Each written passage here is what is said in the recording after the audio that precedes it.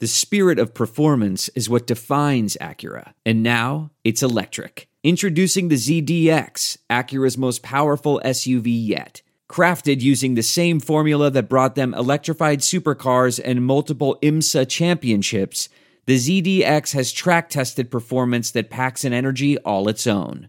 Unlock the energy and order yours at Acura.com. What makes a life a good one? Is it the adventure you have? Or the friends you find along the way? Maybe it's pursuing your passion while striving to protect, defend, and save what you believe in every single day. So what makes a life a good one? In the Coast Guard, we think it's all of the above and more. But you'll have to find out for yourself. Visit gocoastguard.com to learn more. Well, EJ, we have another head coach getting fired very early on in his tenure this week. We have the Carolina Panthers once again refusing to die, and we have an entire division on pace to make the playoffs together. Lots to go over in our Week 16 recap and Week 17 preview. Jay, roll the intro.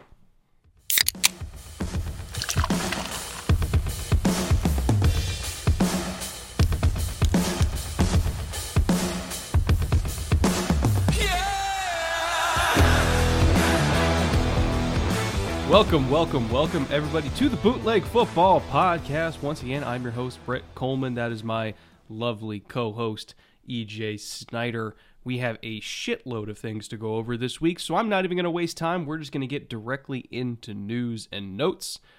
Number one, obviously, Nathaniel Hackett fired very early in his Denver tenure, and yet still, somehow, this felt like a long time coming. He is the first non-Urban Meyer head coach, because that was more of an off-field thing. In terms of pure on-field reasons to be fired, he's the first head coach to be fired in the middle of their first season since Pete McCulley in 1978. Elite company to be in there, EJ. What's your initial reaction to Nathaniel Hackett getting the hatchet? I'm not surprised, and I am at the same time. When you look at what happened and what has been happening on the Denver sidelines all year, but especially what happened on Sunday. And this is one of those stories of tweets never sent. We all have lots of tweets we've never sent, but I almost put out a tweet that said, hey, this is different. There are sideline fights and there are sideline fights, and these ones are not normal, and these are the kind that show a rift in the organization that get coaches fired. And I almost sent that. And then I was like, I have to kick a dead horse. Everybody knows that this is burning ship. I won't do it. And I woke up less than 16 hours later to the news on Monday morning early, just like everybody else did. That's it. It's over. New owners of the Denver Broncos saying, we're not going to tolerate, the employees throwing shit all over the shop. We're done and you're done. And it's really notable because, if I'm not mistaken, you weren't alive in 1978. Yeah, I had a little while to go there. A little while before you were born. So when people go, oh, this happens, this doesn't happen. Coaches do not get fired in season in their first year. Hasn't happened since 1978. Besides Urban, really a different story. So we're talking about decades and decades since this has happened, especially with all the investment. And Pete McCulley wasn't making anywhere near the money that Nathaniel Hackett is, and it's not just inflation. Like, it's a serious investment now. And there really isn't anything to be gained. We're going to talk about who does and doesn't want to even touch the interim job, which is a whole nother thing. This is notable. It doesn't happen. It was really, really, really, really bad, folks, to make this occur. But if there's one ownership group that can afford it, it's the Broncos, because their owner's literally the richest owner in the entire league and has billions upon billions upon billions upon billions of dollars, even amongst billionaires. They're the rich ones. So this is a drop in the bucket for them. They don't really care. And I think that Denver is uniquely positioned to make this type of move because this money is nothing to them. What I found interesting was that Ejiro Evero, defensive coordinator, was approached and offered the interim job, turned it down, said he just wanted to focus on the defense. found that fascinating because I think that was his way of saying, I don't want anything to do with this Russell Wilson-led offense right now. I would rather that not tarnish any potential interviews or offers that I get to interview around the league. He's probably out of there. Whoever they bring in, I can't imagine that Evero wants to still be tied to this offense. He just wants to go somewhere else and do his thing and maybe be the new Brandon Staley. Again, came from that same sort of coaching tree under the Vic Fangio general umbrella. And he will get interviews. He and DeMeco Ryans and Ben Johnson are probably the three top of the list, I would say. First-time head coaching guys that are going to get interviews. Maybe Eric Bieniemy, who we'll talk about in a little bit as well. But I just found it fascinating. There's only 2 games left to go, and he's like, "Yeah, I don't want this shit. I don't want to touch it." What's funny is I reached out to our buddy Brad Spielberger because I wanted the Armageddon number, and he didn't want to give it to me. And I said, "All right, Brad, give it to me. If they designate Russ as a post-June 1 cut, what's the number?" It's got to be like 80, 90 million, right? More? Yeah. So he just, his first response, in Brad's defense, he's a tactful guy, and he said they really can't do anything until until the next year, end of 2023. And I was like, no, give me the Armageddon number. He ended up writing an article, probably not because of me, probably because everybody else was asking too. The number for a post June 1 cut this year for Russ would be $107 million.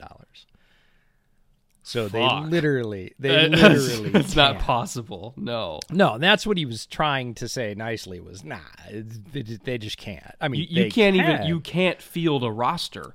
There you go. You cannot cover your existing contracts that you need to fill your 53 with what's left over, unless like everybody's on a 1-year, $1 million deal. And they do have money already slated to other players on that team, so they can't do it. But it will be fascinating to see how they handle it, because I think, like you do, that the franchise in general is much like Ejiro Evero right now, and he's like, we don't want anything to do with this. So what do you do with a guy that's making a ton of money, has an office in the facility? Do you just lock him in his office on Sundays, or like what do you do with Russ? Because nobody wants him on the field leading this team.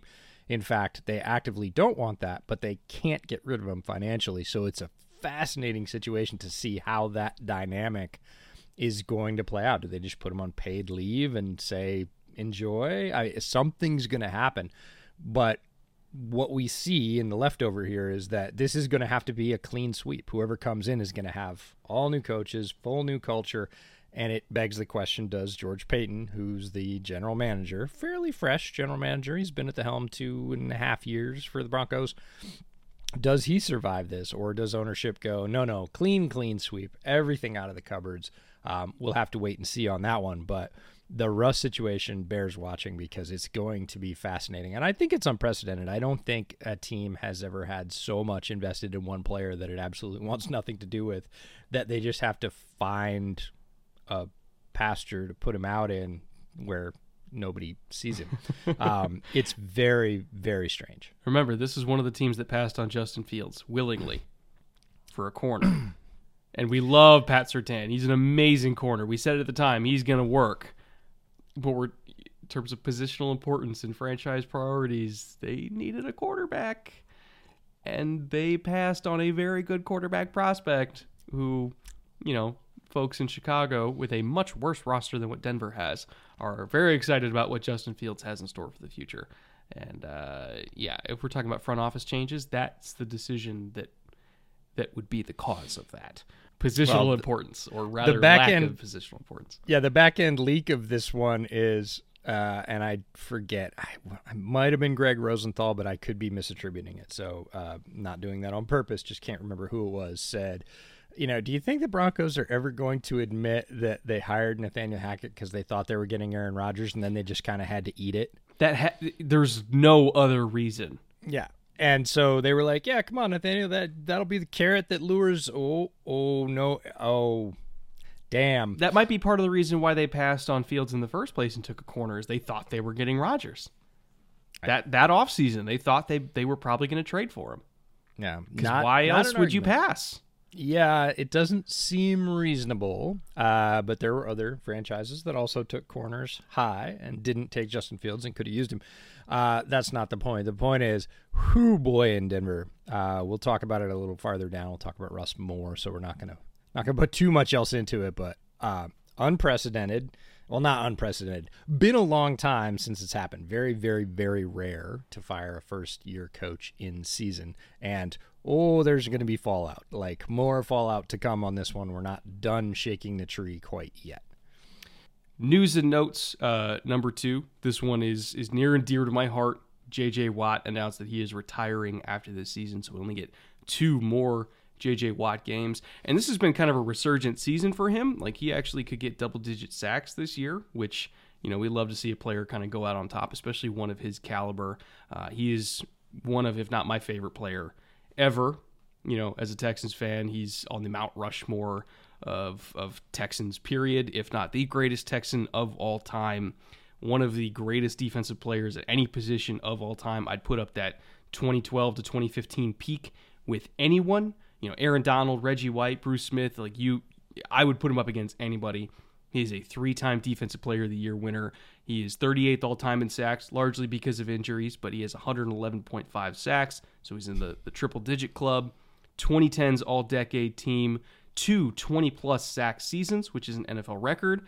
2-time sack leader, which is the NFL record tied that he has with TJ, his brother.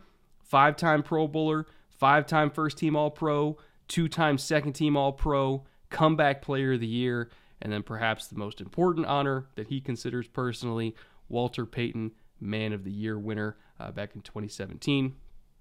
He is undisputed one of the greatest. I would put him up, like, maybe it's the bias in me. I would say he's a top 5 defensive player ever, just from seeing what healthy J.J. Watt could do from 2012 to 2015. There's very few people ever to get 3 Defensive Player of the Year awards. I think it's just him and LT. So, again, I know the peak was short, but it was such a high peak. Like, he is simply one of the greatest football players to ever put on a uniform, and he will sprint to Canton as a first ballot Hall of Famer. Almost guarantee it. I think you can take the almost off that. I will guarantee it. How about that? Yeah. If J.J. Watt isn't a first ballot Hall of Famer, I don't know what one is, because of all of the things that you just mentioned. The peak was incredibly hot for fans of football who were not paying close attention to football at that time, or just don't pay attention to the Texans because they're fans of their team. However you want a fan is fine. That's up to you.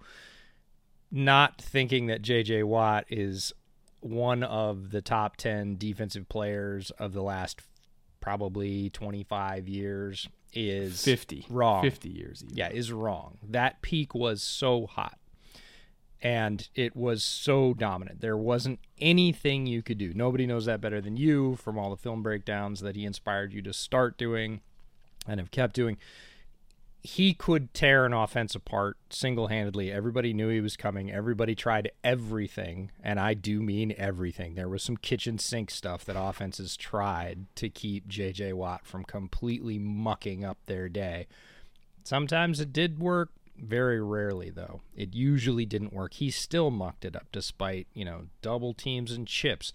Sometimes straight up triple teams, sometimes just running literally almost every play away from his side. Didn't matter. He'd still chase it down from the backside. He still found a way to make an impact. He was LT-like in that way, in that everybody knew, everybody tried everything, and it still usually didn't work. He had enough talent and pure drive to overcome that. So, pretty crazy career.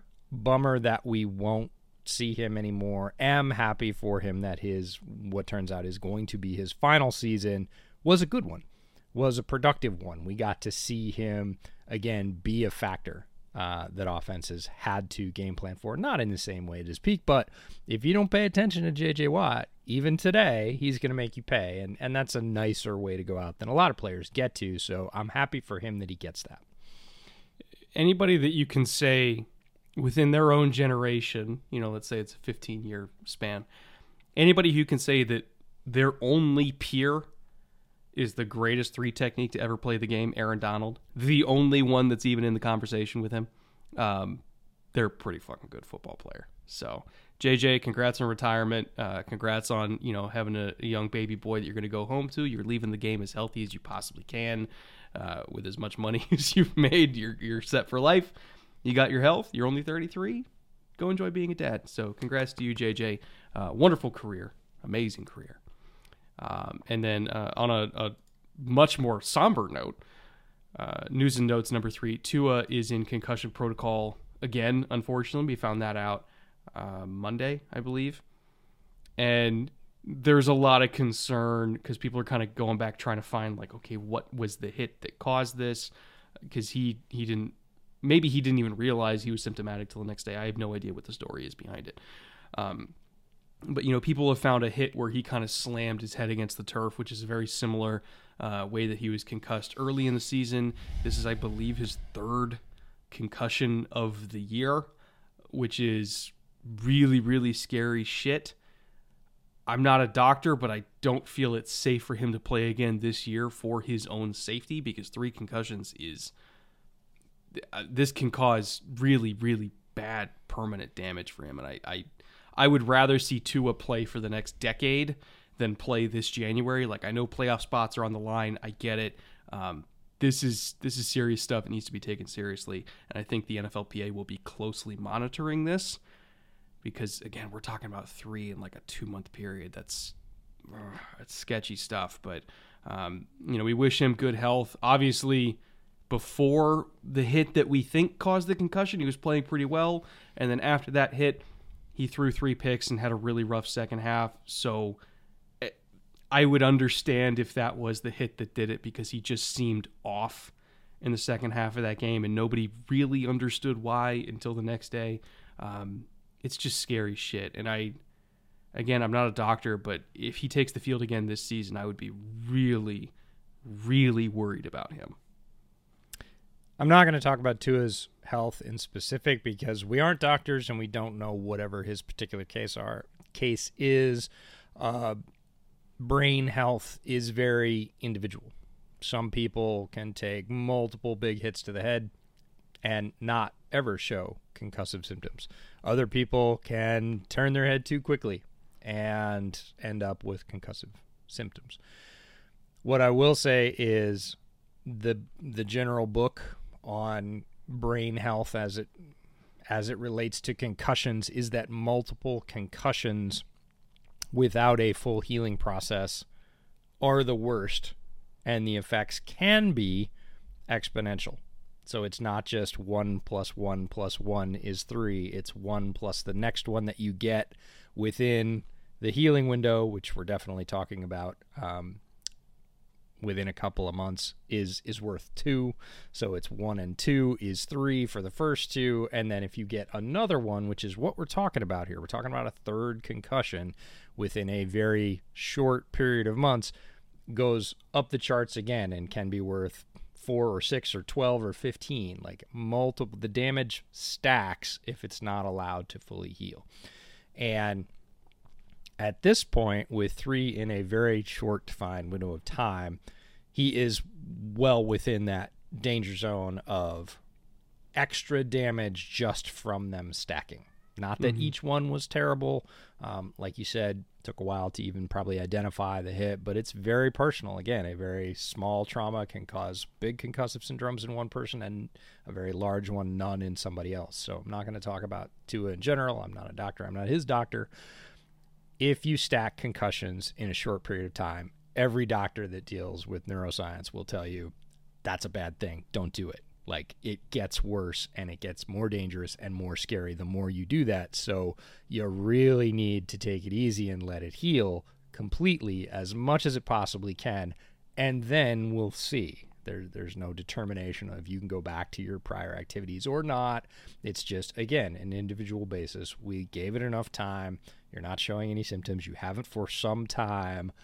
Are you cleared to go do your thing again? So this season for Tua, that means He's in a very dangerous spot. He already got put back on the field before he should have. We saw that. And then, the NFL stepped in and doctors got changed and whatever else because he was in a very dangerous situation and allowed to be so. Shouldn't have been there. He was. And now, again, before we even get out of this season, it's concerning.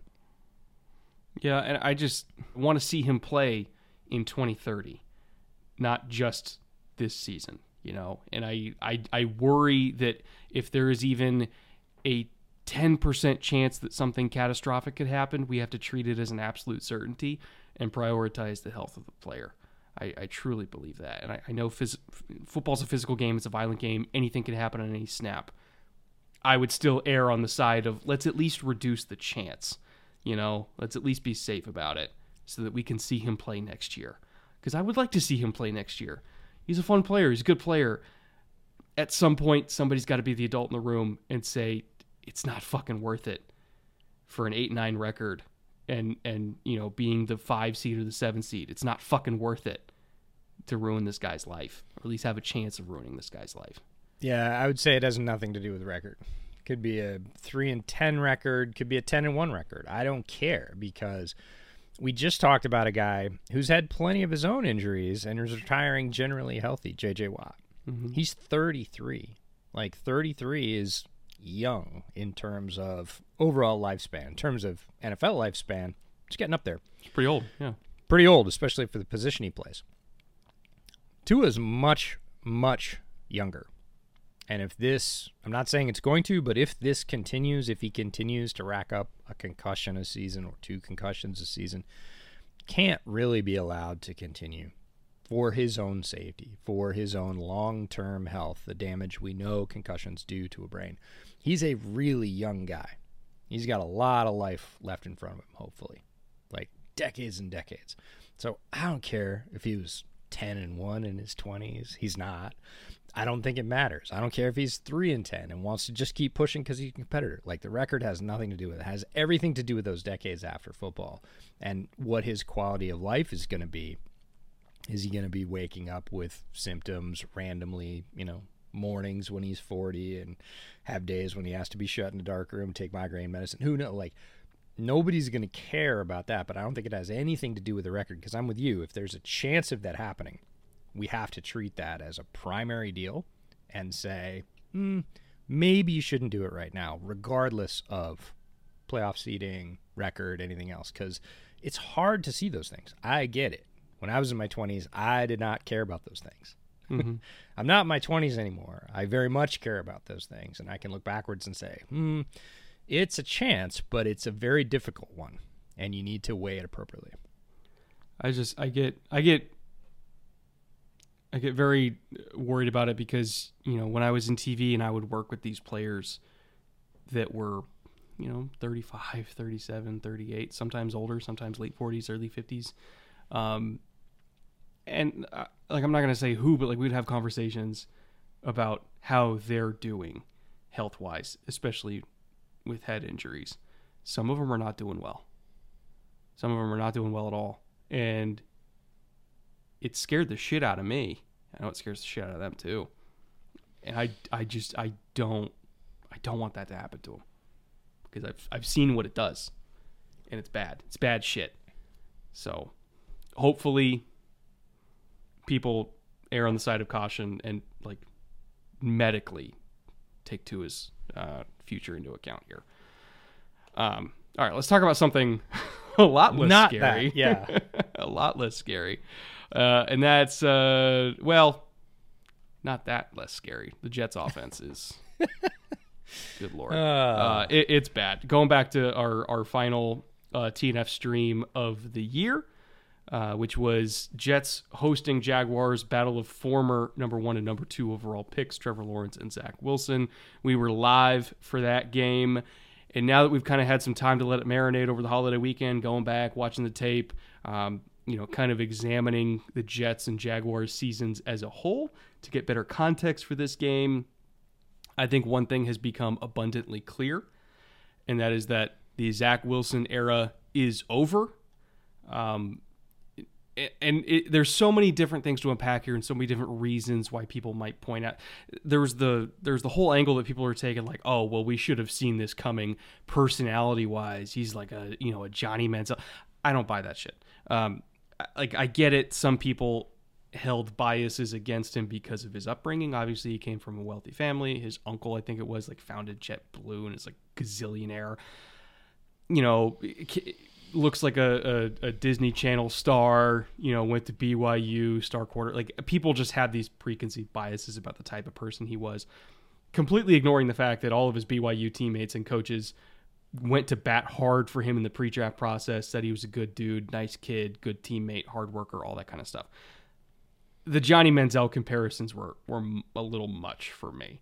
I think the much simpler answer is he's just not a good quarterback, And that's just what it comes down to. He's just not a good quarterback, does not see the field well.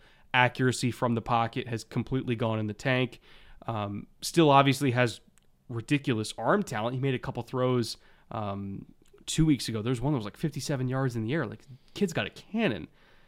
But all the other little stuff that we had concerns about when he was coming out, where it's like, hey, you can't just make a living off schedule plays. You got to do the on schedule stuff too. He's never learned how to do the on schedule stuff from the pocket.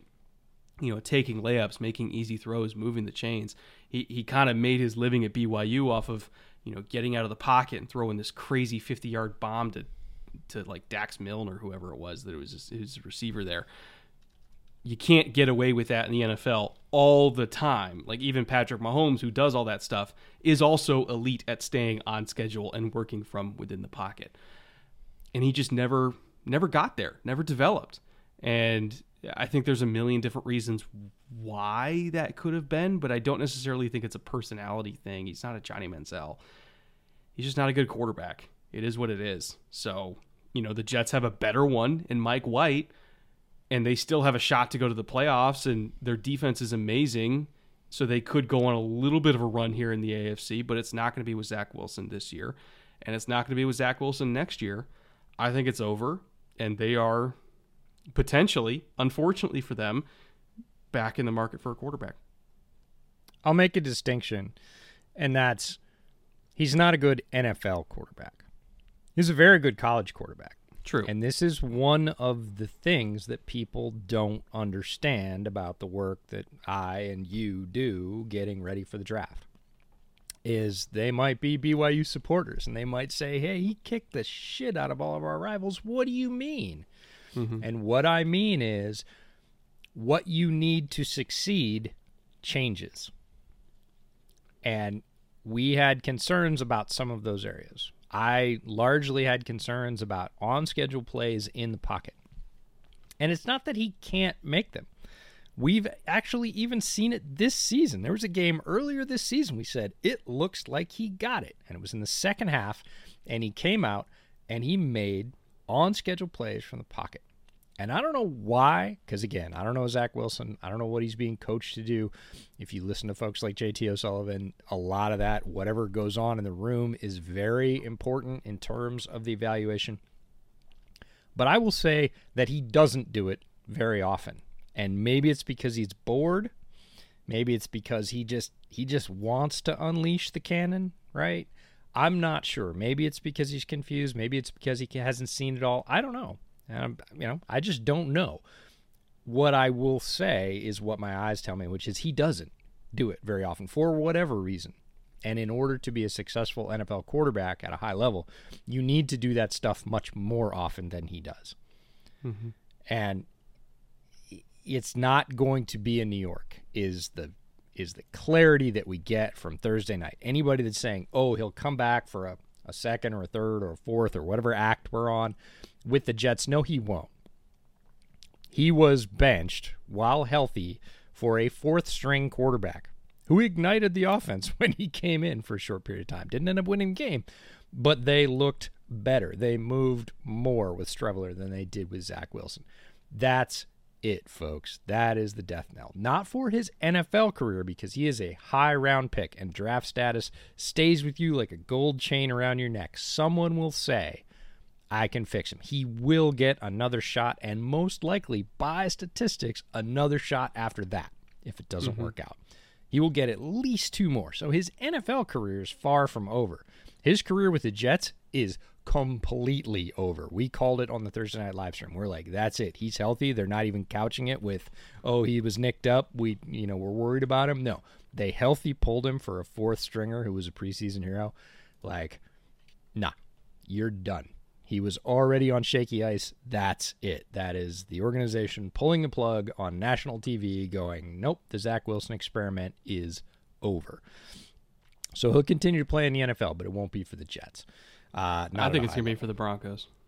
I do. I mean, he's that. He's not from Colorado, but Provo's. He grew up in I think it was Salt Lake City suburbs. I know. It's not that far from Denver. Semi close to home. I get it. I know why it's you're not saying like that. he's worse than Wilson. Haven't the Broncos fans suffered enough, Brett? Give them a break. No, so Zach Wilson we're not going to see. The Jets do have a way to continue this season, and we will see them. You're right. They're back in the market for the guy because Joe Flacco is not the guy. Mike White, long-term, is not the guy. They're looking for the guy. And they have a couple options at bridge, which is good. The defense is very good, but windows are short. They've assembled a ton of offensive talent. And credit to Robert Saleh, we didn't see the same kind of thing on the Jets sidelines that we did on the Broncos sidelines, even with a quarterback who was very highly touted, faltering with a loaded roster. So similar situations, very different result, speaks to Saleh and his team's leadership and ability to keep that in hand and keep that team driving forward, unlike the Broncos.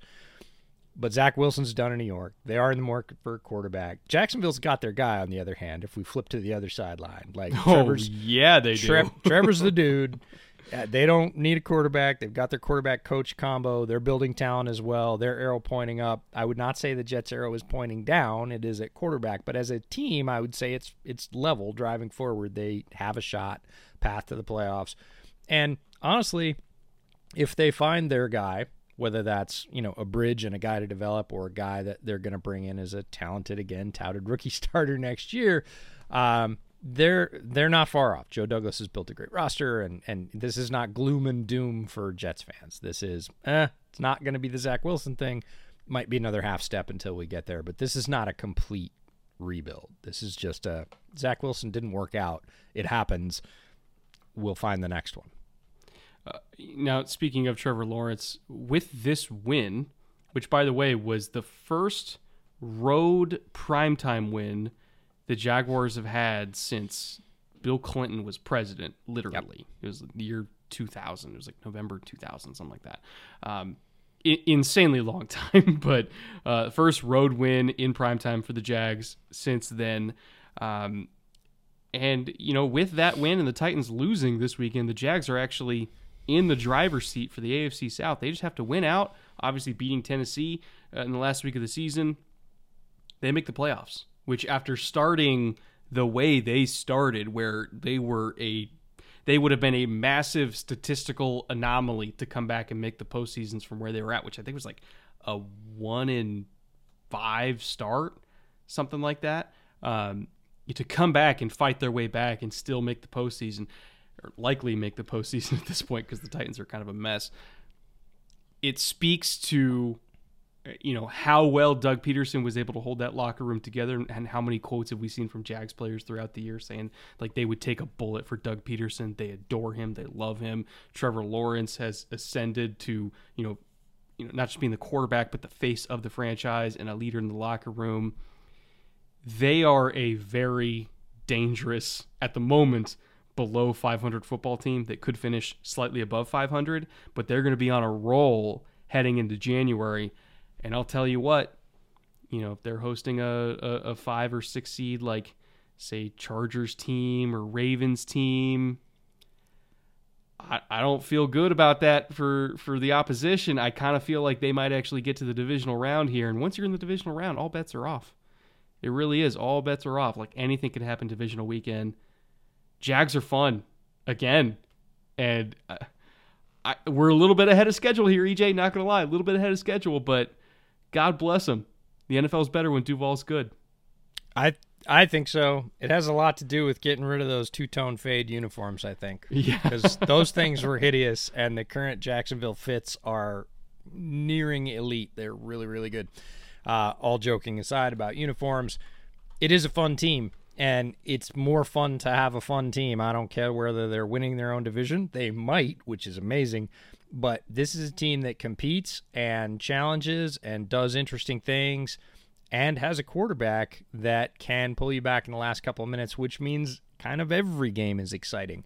And yes, the NFL is better when there are more teams like that. Now, if they continue to push that and get to the point where it's Jacksonville saying, hey, it's our division and you come through us, and they've proven that and start to prove that over the next 2 or 3 years with Trevor sort of solidifying his place as one of the top quarterbacks in the NFL, it's going to be even more fun in Jacksonville. It's going to get back to the heydays of Brunell and all those guys, Fred Taylor, when the Jacksonvilles were scary, legit scary, and nobody wanted to play them. They're not quite there yet, but they're knocking on that door, and that's fun. By the way, I looked it up. They started 2-6. So starting 2-6 and making the playoffs here is pretty insane. Looking at our prize pick slip that we had that night, by the way, one little note on that. We did win $150 on EJ's slip. I filled out one. He filled out one. We hit for literally 150 on this one. He had JaMychal Hasty over 7.5 rushing yards. Hasty had 10. He had Riley Patterson. He broke his own rule, and he went with a kicker. He had Riley Patterson over 1.5 field goals. Patterson had 4 that night. He broke even on Garrett Wilson. The line was at 4 receptions. Wilson had 4. And Michael Carter, he had over 10.5 receiving. Carter had 44. And then he just barely missed out on a 5-er with Trevor Lawrence by 2 attempts. Needed 2 more passing attempts. He had him over 32.5. He had 31. But we still won $150 on that slip, bringing our total winnings this year on the single deposit we had at the beginning of the season in September. $100 deposit, which we used our own promo code, so Prize Picks matched it for another free $100 on the deposit. Total winnings this year, $1,196 just on our Thursday night slips. We're doing okay, EJ. I want to see the percentage breakdown of how much of that came off second half slips. Probably a lot. Yeah, Probably 30 or 40% would be my guess. And, of course, we had the big win on Thanksgiving, which propelled us really for the rest of the season to be playing largely with house money. But it's been a ton of fun. Major thanks to Prize Picks for making the Thursday night live streams possible. We've really enjoyed that, the interaction with all of you, the great questions, and, of course, seeing whether or not some quarterback can grab a couple extra completions in garbage time. I did a separate $500 slip because I was like, let me do an all-weather slip for this weekend because the weather was complete shit. And I was like, I'm going to put $500 down, and I know. I missed $10,000 by literally one attempt from Mac Jones. Literally one attempt. It broke my fucking heart, EJ, but it's okay. It's okay. We're still way up on the year. I'm glad to see you had some tape left over from Christmas and were able to mend your bleeding heart. Oh, my God. I was beside myself. But it's okay. We're up on the season, significantly up on the season. And we still have a long way to go. Remember, Prize Pick, like you can do it all the Sunday games, the Monday games, playoffs. Like we're going to be doing playoff slips every single week, you know, when we're previewing and reviewing playoff games, Super Bowl, like all of it. You can play Prize Picks all the way through the end of the year. And, of course, other sports, too. Baseball, basketball. Yeah, they had a free basketball square this weekend for Jokic. Yeah, you could do whatever you want with it. So, again, if you're interested in playing not just for football, but for anything else, promo code BOOTLEG will match your deposit up to that first $100. You know, go wild. See what you can win. Because, you know, as long as Trevor Lawrence throws the ball, you can win a lot. But with that, EJ, why don't we get to the more positive stories of the week with 3 Up.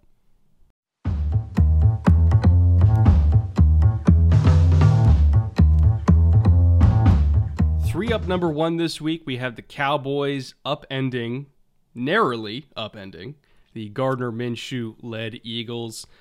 A whole lot to take away from this game, and so I'll kind of do rapid fire through my thoughts. Number 1, the Eagles showed that they are not a solely Jalen Hurts dependent operation. Obviously, he makes a massive difference, but They were still able to put up 30-plus points behind Gardner Minshew. He had some really nice throws. The difference, I would say, was a combination of two errant throws from Minshew. They got picked off by the Cowboys DBs who played. Obviously they gave up theirs, but they paid it off with turnovers. Minshew missed by like 6 inches on a couple throws, and they paid it off with interceptions and then went down and scored. But it wasn't just the picks and the fumbles. It was the fact that when the Cowboys got those extra opportunities, Dak Prescott really paid them off. Like, he made some truly phenomenal throws in this game. I felt like the pinnacle point that turned it in Dallas's favor was late in the game.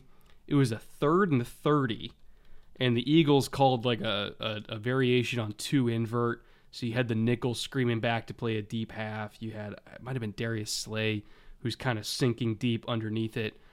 And you're really only calling that if you don't believe that they're going to try to hit a far hash hole shot.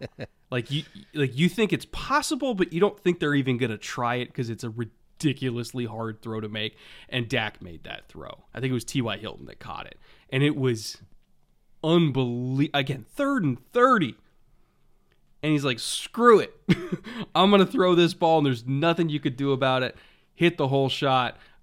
Massive. It was like 50-yard gain. Set him up for a touchdown shortly after that. And then there was the fumble, and then another touchdown, and things really got rolling for Dallas. But that 3rd and 30, if Dak didn't hit that throw, Philly very well could have won that game, even with Minshew's picks and the 2 fumbles. Like, one of them, I think, was on Sanders. One of them was kind of a mesh point fumble. But, so my overall takeaway is the Eagles are still a great team.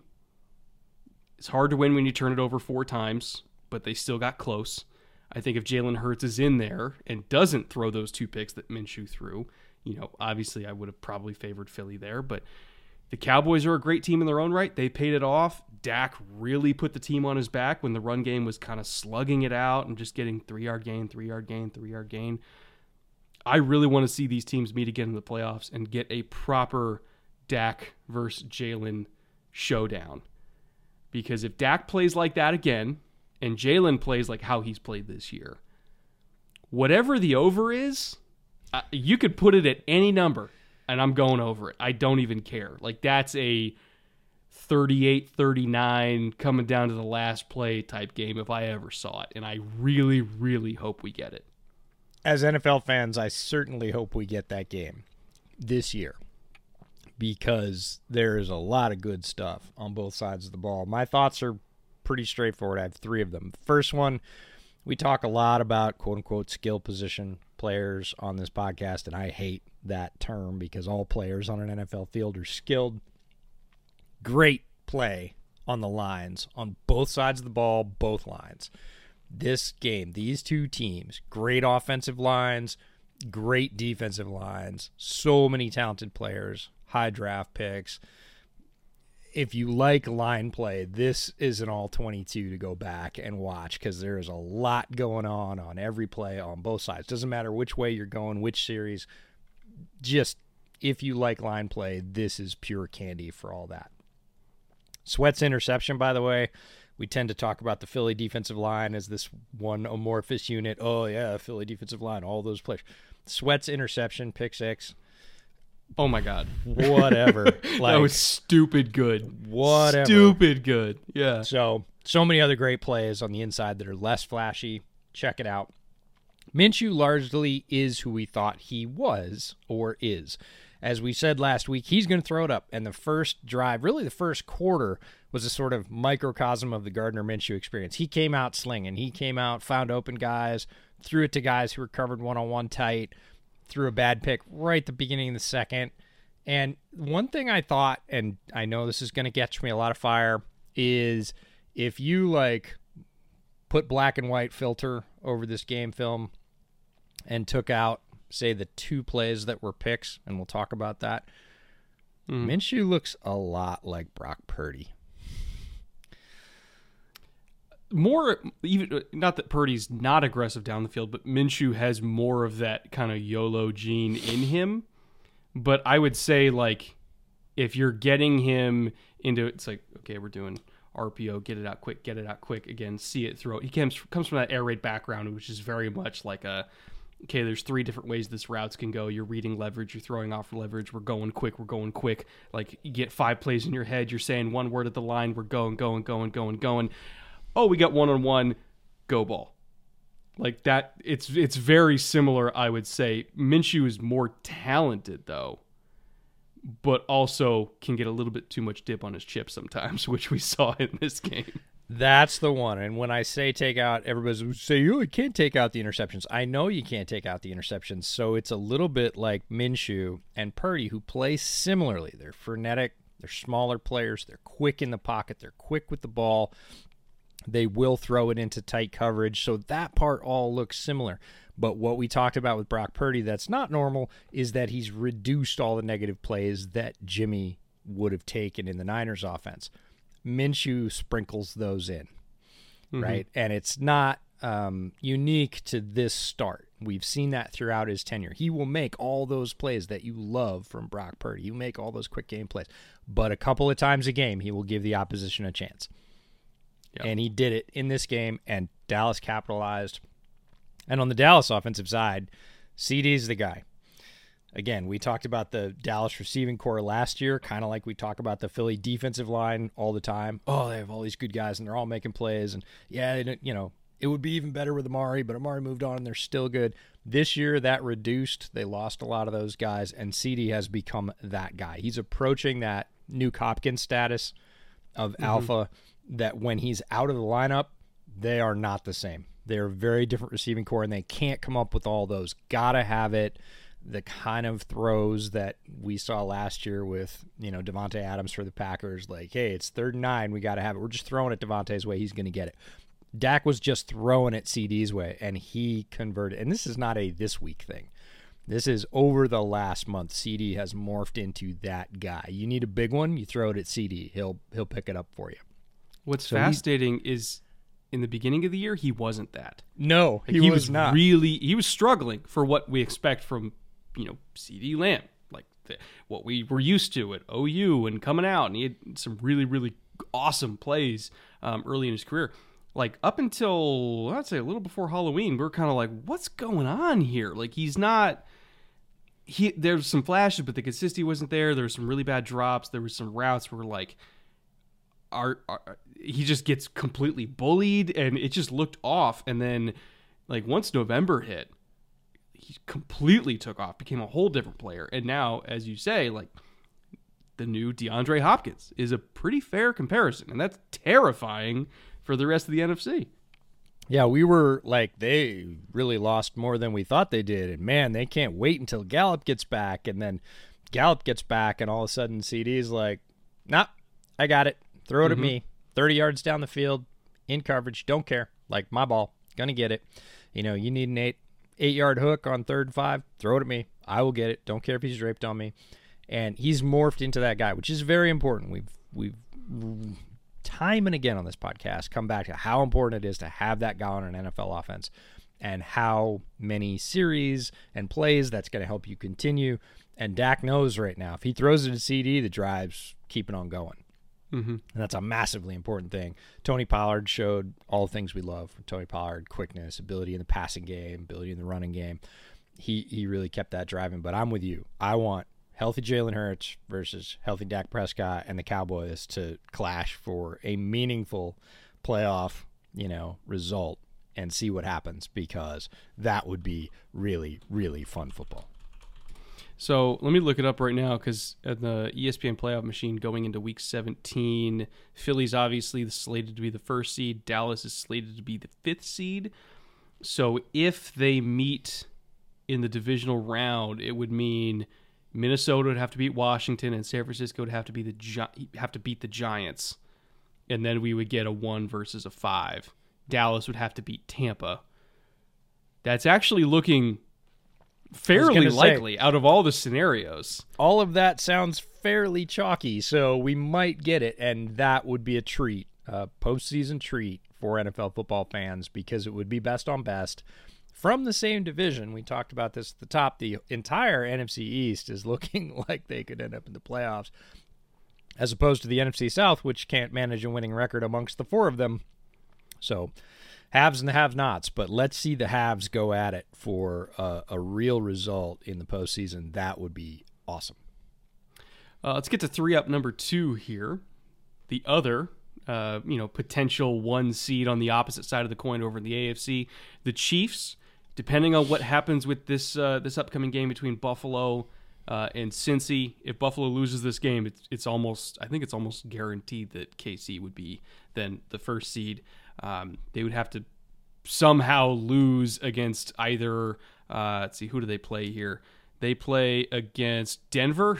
No fucking way they're losing to Denver. And then the Raiders, very likely they would beat the Raiders. So that Monday game, which we'll get to later in the show, massively impacts Kansas City's first seed chances. But speaking specifically about this last game against Seattle, which I felt was kind of their last potential hurdle of the year, they definitely took care of business. The offense, for what we normally expect from them, had a relatively mild day. 3 out of 11 on third down, less than 300 total yards, 220 passing, 77 rushing. It's like less than 4 yards a carry. Only had 24 minutes time of possession. But they still put up 24 points, which is a good day, especially in that weather. And they were 3 out of 3 in the red zone. And I think that from an efficiency standpoint and a situational football standpoint, they still were one of the more dangerous offenses in the entire league this week.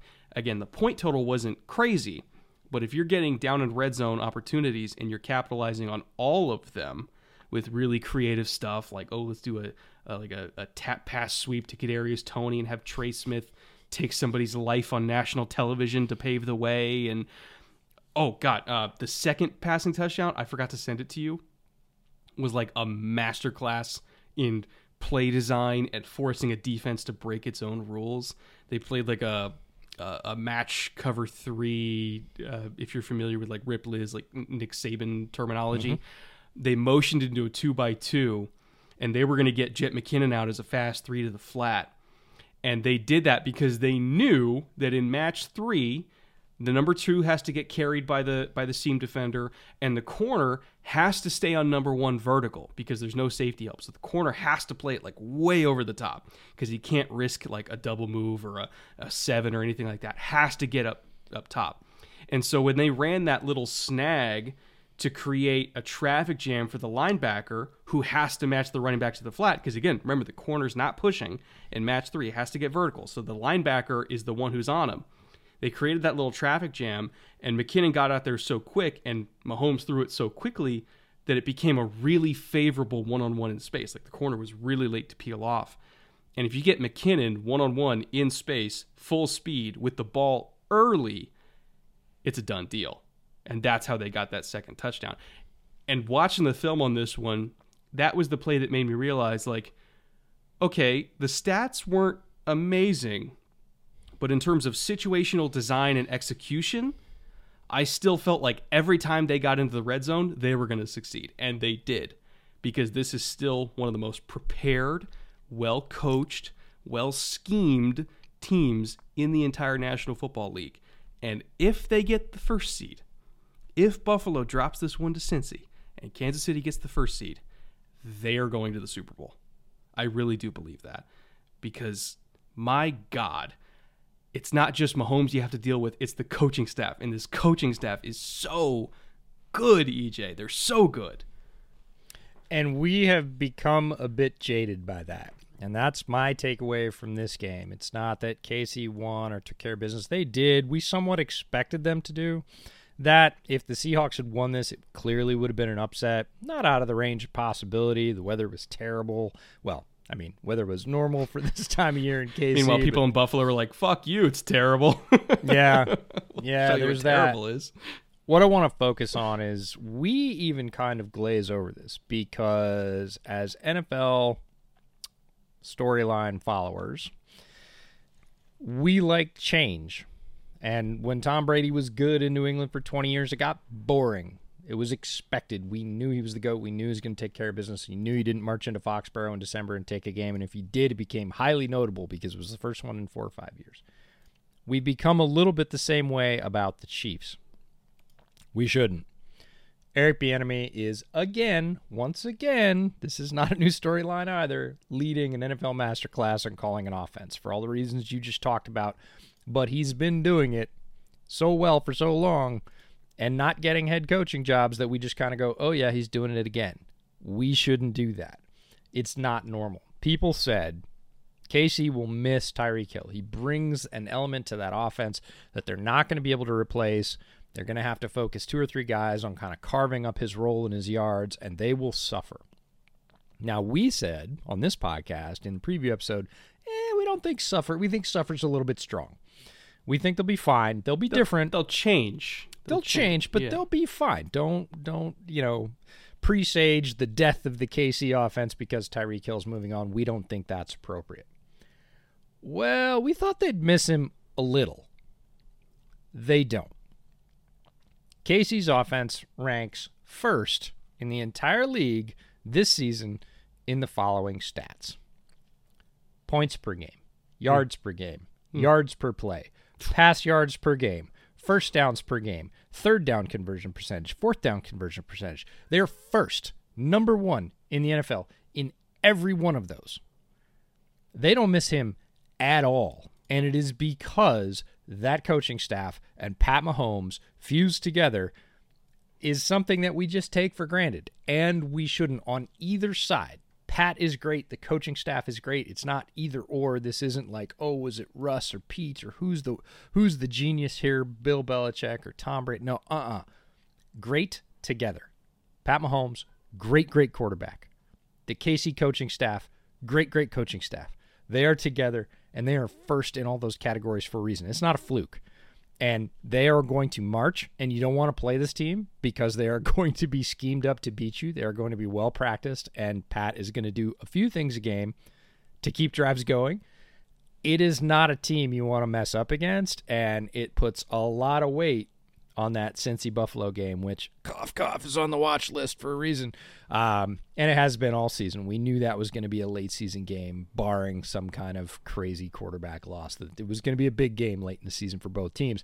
And Casey's just sitting there in the catbird seat, waiting for the result, going, we'll go either way. But, one way makes it easier for us, one way a little bit harder, but we're first in all these things. So you guys have a nice game. One of the stats you forgot to throw in there, and perhaps one of the most important stats, if not the most important stat of all, is average scoring margin per game. Again, this is what the average Chiefs result is. There's only 11 teams in the NFL that have a positive average scoring differential. Yeah. Minnesota, for instance, is 10th. Their average scoring differential is plus 0.3 points. Which makes sense because they're in impossibly close games every single week, and all the sometimes time they get blown out. Kansas City's average scoring differential is 5th at an average of 7.1. So in any given week, they are averaging more than a touchdown advantage over their opponent, regardless of opponent, regardless of home or away. That is incredible. And what it speaks to, when you look at the total top 5, Buffalo's first, San Francisco's second, Philly's third, Dallas fourth, KC fifth. Those are all teams that are complete, good offenses, and for the most part, when they're healthy, good defenses. That's another aspect I want to talk about here. The Chiefs' secondary was physical in this game. L'Jarius Sneed, I can tell, on Tuesday morning, they pulled him into the office and said, look, L'Jarius, we need you to go out there and fight DK Metcalf. We don't need you to cover him. We need you to take him out in the alley and fucking fight that guy. And he did it. You could tell he was excited about it. There was a play, they had him bracketed over the top, and he got called for hands to the face, but he pressed him and just straight up punched him in the face. There was no qualms about what this type of game was. All these DBs were just pressing and harassing these Seahawks receivers. And I loved it. If that's the style they're going to play going forward, which is look, come hell or high water, your receivers are going to be black and blue by the end of the game. And if we get beat over the top every now and then, like DK did get one long ball down the sideline, that's fine. We're going to live with it. But you're going to earn every yard. It's like the opposite of the Vikings, where we're playing like 10 yards off and allowing all the easy stuff. Nothing came easy for the Seahawks. Absolutely nothing. They beat up DK. They beat up all the other receivers. Like, they were constantly just like collisioning guys. No free releases anywhere. No free meals. I loved it. And I really hope that that's the style they're going to play the rest of the year, because that's how they're going to try to beat Cincy. That's how they're going to try to beat Buffalo. And, you know, if they go against Philly or Dallas or whoever in the Super Bowl, if they make it that far, you're going to have to do that against A.J. Brown and Devonta Smith. You're going to have to do that against CeeDee Lamb. No free lunches against this KC secondary. And they're all young, and they're hungry, and my God, they're aggressive. And that was one of my favorite defensive tapes I've watched the entire year. Yeah, Spagnuolo's no stranger to an alley fight. Like, let's go settle this out there. And he's willing to do it. He has that aggression in his pedigree. Like, that is part of his play calling. And at this point, it's every week for DK. DK kind of reminds me of that guy that got a reputation in the Old West as a gunfighter. Oh, he brings it on himself. Yeah, he starts every fight. Was flashy and was fast and says, "Yeah, I'll fight you in the street." And every town he goes to, some kid in the saloon is like, "All right, let's fight." Right? You want to fight? Let's fight. Let's go in the street. And after a while, that gets tiring, man. It's like, really? Last 3 towns I was in, I had 3 fights a day. I'm here. Okay, let's go have another fight in the street. And that's what it is for DK at this point, because he is loud, he is big, he is brash, he is fast, and he's going to tell you about it. And there are a lot of guys lining up on the other side to punch that ticket. And L'Jarius Sneed was, the latest in the long line. And I think KC's defense, I'm sure the defensive line of KC loves it. Oh, yeah. When their corners are pressing and getting into it and being physical and delaying those releases and giving them an extra half a step on the rush. And that sort of energy builds within a defense, and everybody goes, okay, we're all going to fight the guy across from us every play. Like, let's go. And I would rather see KC doing that, because the places where KC's defense has faltered in the last 3 to 4 years is when they have given more space. They don't play well. They don't play great with a lot of space given. It's not Spags' cup of tea. Like, he wants to reduce that space and start a fight. And if he has the horses to do it, it works great. And when KC's suffered injuries or they've had guys go down, especially in the corner position or the linebacker position, and they haven't been able to fill gaps like that, then you see KC get gashed a little bit and it becomes more of a boat race or, sprint to the finish, which Mahomes is still capable of holding up on his end. But it's tougher and that margin goes down.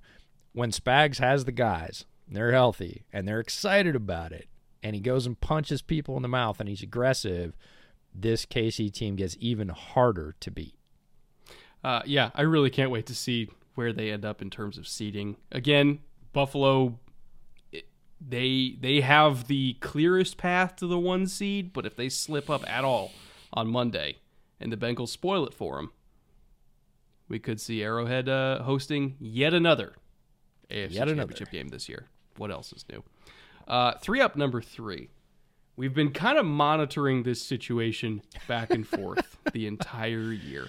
The Carolina Panthers will not die. They refuse to go away. And I kind of felt like if there was a team that was going to kind of, put the nail in the coffin here and put them to bed, and our old friend, I can't remember who it was, that put $80,000 down on the Panthers to miss the playoffs in like week 3, maybe make him sleep a little bit better at night. This was the game I thought was going to do it. And nope. Panthers came out there and, just like Kansas City, punched them in the mouth. Defensively, offensively, everything. The run game was extraordinarily explosive, and they hit on every single concept. Wide zone, inside zone, tight zone, belly zone, duo, power. You name it, they hit an explosive run off of it.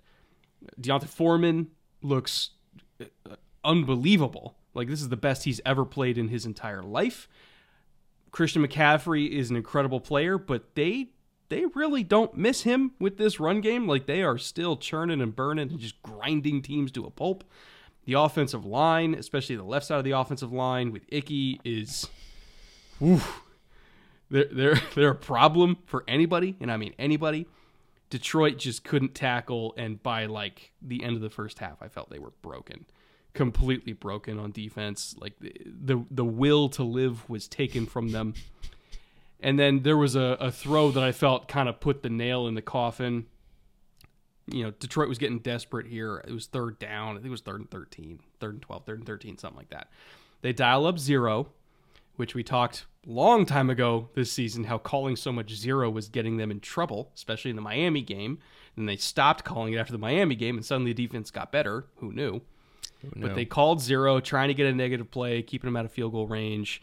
And, you know, I don't know why they stayed in the call, because just based on the offensive formation, you had 2 extra guys in the backfield. You had an H-back in a sniffer position. Like, they were very clearly saying, like, hey, we're blocking this up.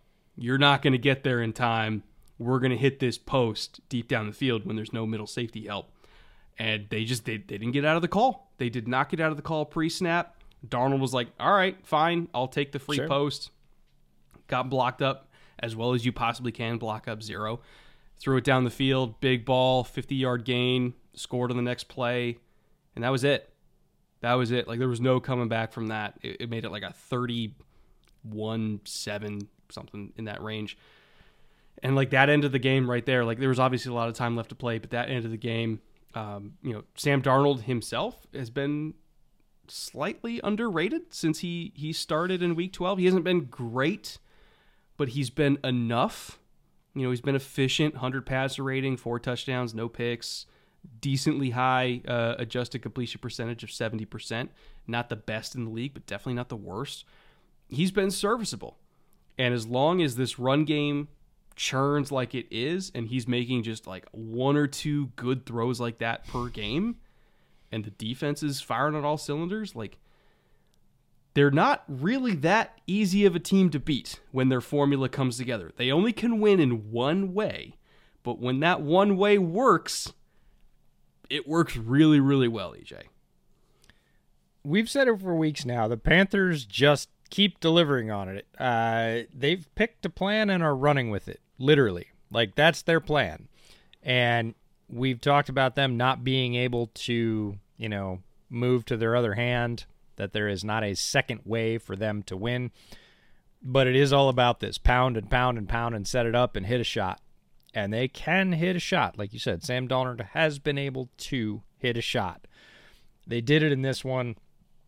The overall turnaround because of that, moving on from CMC, getting rid of Matt Rule and saying, this is what we're going to do. We're going to take the guys in this building and we're going to do this and see how it goes. From Rule to Steve Wilks, the overall tenor of this team and the way we talk about it and the way they look on the field, it's hard to overstate that. It's huge. It's massive. It's night and day, whatever you want to call it. And Panthers fans should be excited, and Wilks should get serious consideration because of it. It is very much unlike the Jeff Saturday situation where you lose the biggest lead in NFL history and then you kind of can't be considered. I think with what Steve Wilks has done, you kind of can't not be considered at this point. He's done a yeoman's job, and this team is competitive. It is mean. It will run you over. It is physical, and we thought that Detroit was all those things with biting kneecaps. And turns out Detroit just doesn't have the defensive horses. Detroit's draft is going to be defense heavy. Again. Lopsided, like one-sided. They might pick a tight end out of this great tight end class somewhere in the middle, but I would not be surprised if every other pick for them is on defense, because how many years in a row is it going to be? Like, this is like the 3rd draft in a row that we're dialing up a whole bunch of defense for them. When is it going to be done? Well, that's the thing, is you leave a cupboard as empty as Detroit's was, and it really was at the end of the Matt Patricia era. The Matt Patricia era was a throwaway, not only in terms of results on the field, but also in terms of team building, in terms of stocking the cupboard with players. And what Brad Holmes came into was, yeesh, how many of these guys am I going to keep? There's like 3. Like, I have to get everybody else, and by the time I get everybody else, those 3 are going to be aged out and moving on, or at the end of their contract, and we're going to have to decide whether or not they're worth big money.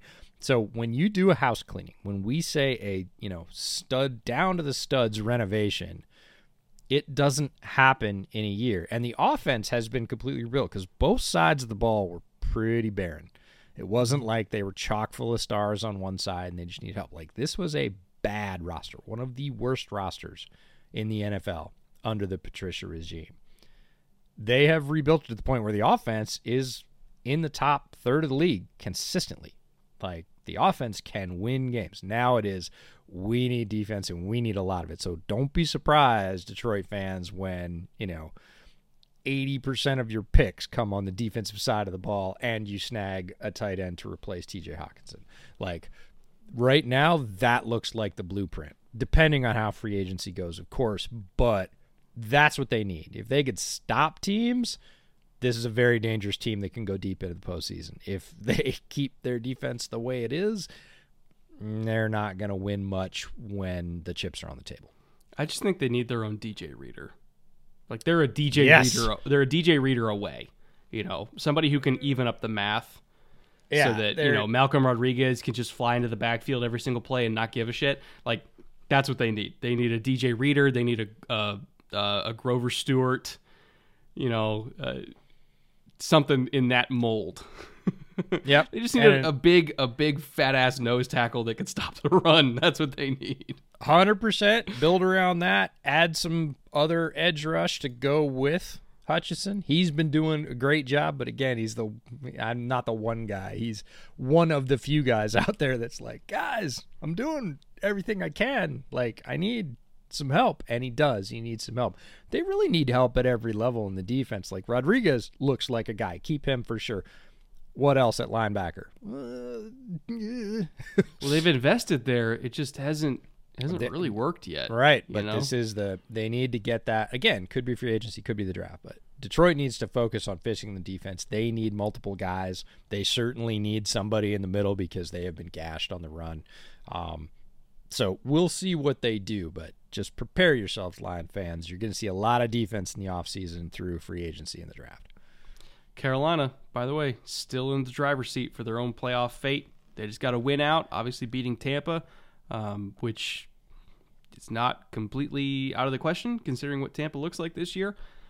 Could see them in the playoffs, and unfortunately for that gentleman, losing $80,000 on what we thought was the surest of sure bets of all time. I love that bet. I thought very seriously about putting some money on there because I was like, they can't. Thank God you didn't. I was like, they can't possibly do this. And that, again, is just credit to Wilks and that team buying into his leadership and style. And because it does take two, right? It takes Steve Wilks saying, this is the way we're going to do it, and the players picking up that baton and saying, all right, we believe we will do it. And they both have, and yeah, that guy is sweating bullets right now. Also, the Panthers haven't played the Cowboys this year, I don't think. Yeah, they have not. If the Panthers win the division, that would set up a Dallas-Carolina playoff game, which is a much harder matchup, in my opinion, for Dallas than Tampa would be. So, I think there's some rooting interest in Texas for that Carolina-Tampa game coming up pretty soon here. All right, yeah, just love these stories. We got some playoff teams this year, some new blood that I think people are very excited, at least I'm excited about, like, small market teams that don't get the spotlight. Yeah, sign me up for that. So, excited to see how the next 2 weeks roll out. We got to talk about some, unfortunately, upsetting parts, the opposite end of the coin here with 2 down. Let's jump into it.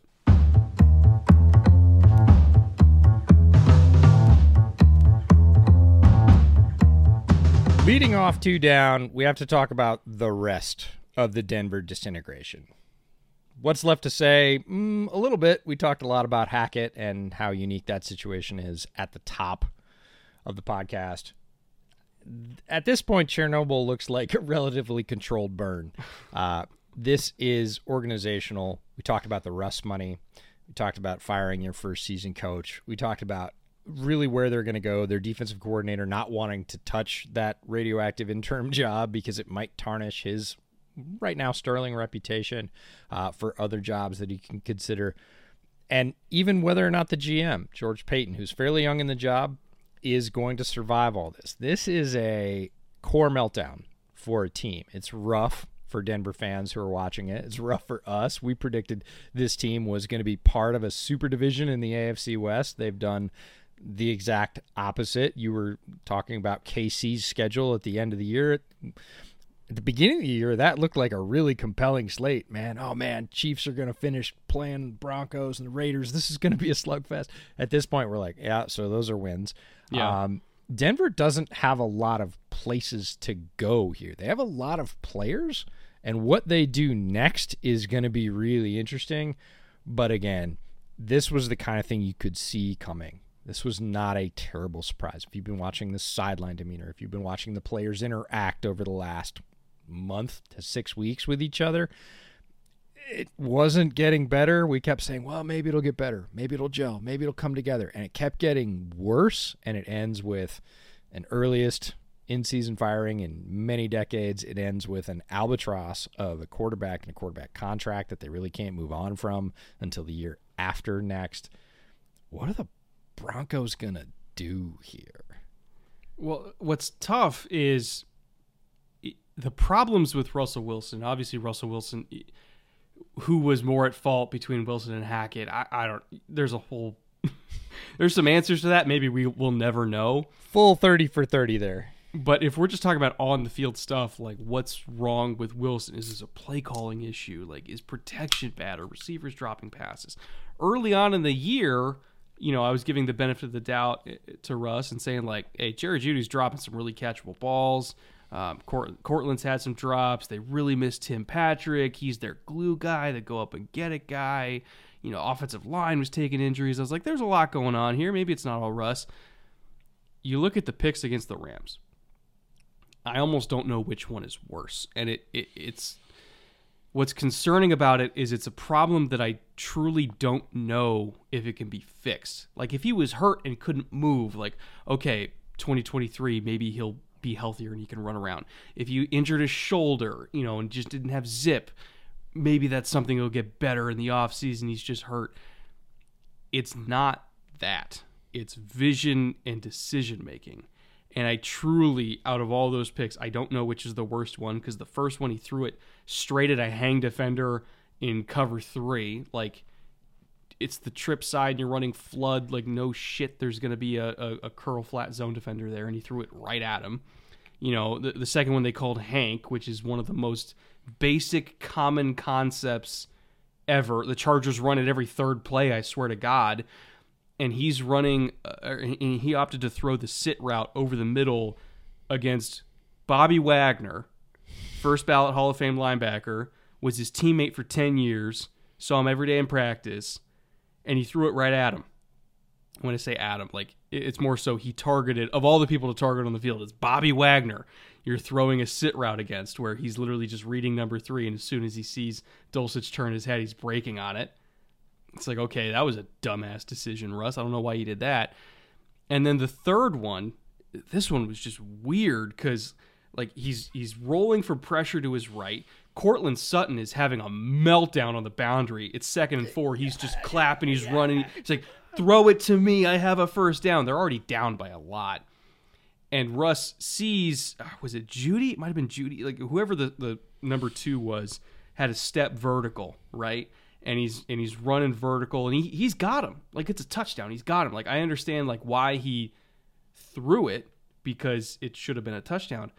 But after, and you're looking at the film, and you see he's looking at him with 2 steps of vertical space, miles of green grass in front of him, and he's stepping and stepping and stepping. He takes 8 steps before he throws the ball. And by the time he's releasing it, the receiver's at the 10-yard line. And so it's like, you can't lead him because he's already going to be in the end zone by the time the ball gets there. So it's underthrown because he threw it late. Like, if he threw it on time, it actually would have been perfectly placed, but he threw it super late, like 8 steps late. And I don't know why, if he was second guessing himself or just didn't have good vision on it. I have no idea why. But he threw it super late and then it got picked off. And Courtland, I thought he was going to demand a trade immediately after the game. Like, that's how upset he looked. And so I don't know which of these picks is worse, because you have poor field vision and understanding of how cover 3 works. You have actively deciding to target a first ballot Hall of Fame linebacker on a concept that he's seen a million times. And then you have poor field vision and throwing it 8 steps later than peak Russ would have when he was working with Lockett. All of that is bad. None of that is something that strikes me as fixable. And I kind of feel like Russ's just brain is broken.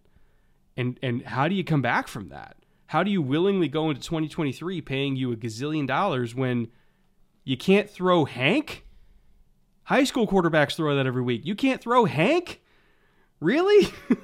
I don't know. It's bad, EJ. It's real bad. Well, the first two really get me, because as we were talking through this and I was thinking about it, I was like, who in the league has seen more cover 3 in practice than Russell Wilson? I don't think there is. I mean, maybe Tom just in aggregate, but in terms of yeah, because he's played longer. Yeah. But nobody is the answer. Nobody's seen more cover 3 in practice than Russ. Nobody. He's seen cover 3. His first decade was playing against one of the greatest cover 3 defenses ever. Who's seen more of Bobby Wagner, like you said, in practice on a particular concept that is not, we're not talking about deep rotations and confusing exotic shit, which Russ should still be a master of after a decade in the NFL. He should fully understand all that shit. But the first two, cover 3 and Bobby Wagner, who's seen more cover 3 and Bobby Wagner than Russ Wilson? And the answer is nobody. And he did it anyways. And then the last one was just I don't know. You probably do. I know you do, because we've watched football together. You yell at the TV. Yeah, throw it. Come on, throw man, it. Throw it. Come on, come on, come on, come on, come on, come on, come on. Then he throws it. And it's the same thing Courtland Sutton's doing on the sideline. Throw it to me. If you're not going to throw it to him 5 steps ago, throw it to me. I'm still here. I'm still open. I'm past the sticks.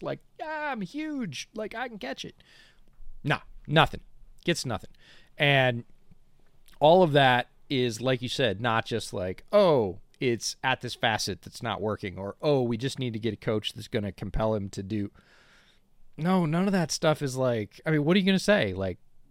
Be better? And for $100 million, that's not a great answer. So the Russ situation, like we said at the top, it's going to be a fascinating watch. It doesn't seem to be anybody besides a Russ problem at this point. It's not the line. It's not the receivers. The concepts are good. The routes are there. They're open. You just got to throw them on time. And he's not doing that. So we don't really know what's next for Denver. Something bad, probably. Something different just for sure. Going off instinct here, each. Yeah. Something bad. 2 down, number 2. This is less of a down and more of a mild whimper. Because Washington got put in their place a little bit, and they're still a good team. They're still a fun story. They're still in the playoff hunt. They can clinch in Week 17 with a win over Cleveland, who's on their own little bit of a spiral here. They can clinch in Week 17 with a win over Cleveland, plus the Lions, Seahawks, and Green Bay all losing. Again, not impossible. That would put them in the playoffs, and then they'll probably, I would imagine they would rest Week 18 at that point, get ready for the wild card round. So they're still a good team.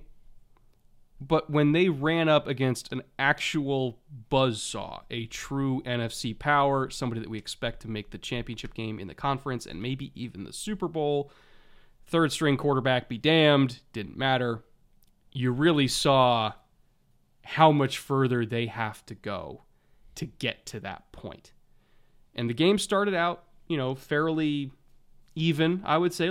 They hung tough, and they were able to kind of keep up with them early on. There's a little bit of a fluky interception from the 49ers early, and they stopped the Niners on 4th down at their own 15-yard line, so they were gifted a couple extra possessions from that. But they just couldn't capitalize on it the same way that, say, Dak capitalized on it against Philly. They couldn't turn those into enough points to build enough of a lead to stop that 49ers engine from getting going. Because once you're in the second half and they get that 7-point lead on you, and there's like, maybe 20 to 25 minutes left of game time left, that's when DeMeco Ryans is going to do what he does every single game, which is call cover 2, and then call cover 2 again, and then call it again and again and again, and dare you to mount a long drive and score on that defense, because they're going to rally, they're going to tackle, they're going to get picks. Fred Warner's going to do Fred Warner things. I mean, there was a 17-play drive in this game that amounted to no points because there's no free lunch against this defense, and they're going to make you do it the hard way. 45%, this is what's crazy, 45% of all coverages called by the Niners in the second half that were not in the red zone was cover 2. Like, it's straight up like 2005 Bears, 2002 Buccaneers, because they have their own, Simeon Rice. They have their own Brian Urlacher. Like, you name all the main components of making that type of defense work. Incredible, like, weak side edge rusher, incredible Mike linebacker, really physical corners, a Will linebacker that will just clean up everything when there's a mess made up front. They have all that stuff. And so they're able to really lean into being a basic, predictable defense in the second half that just out-executes you and suffocates you to death. And once Purdy got that 7-point lead in the third quarter, they leaned into that, and Washington's just not good enough to beat it.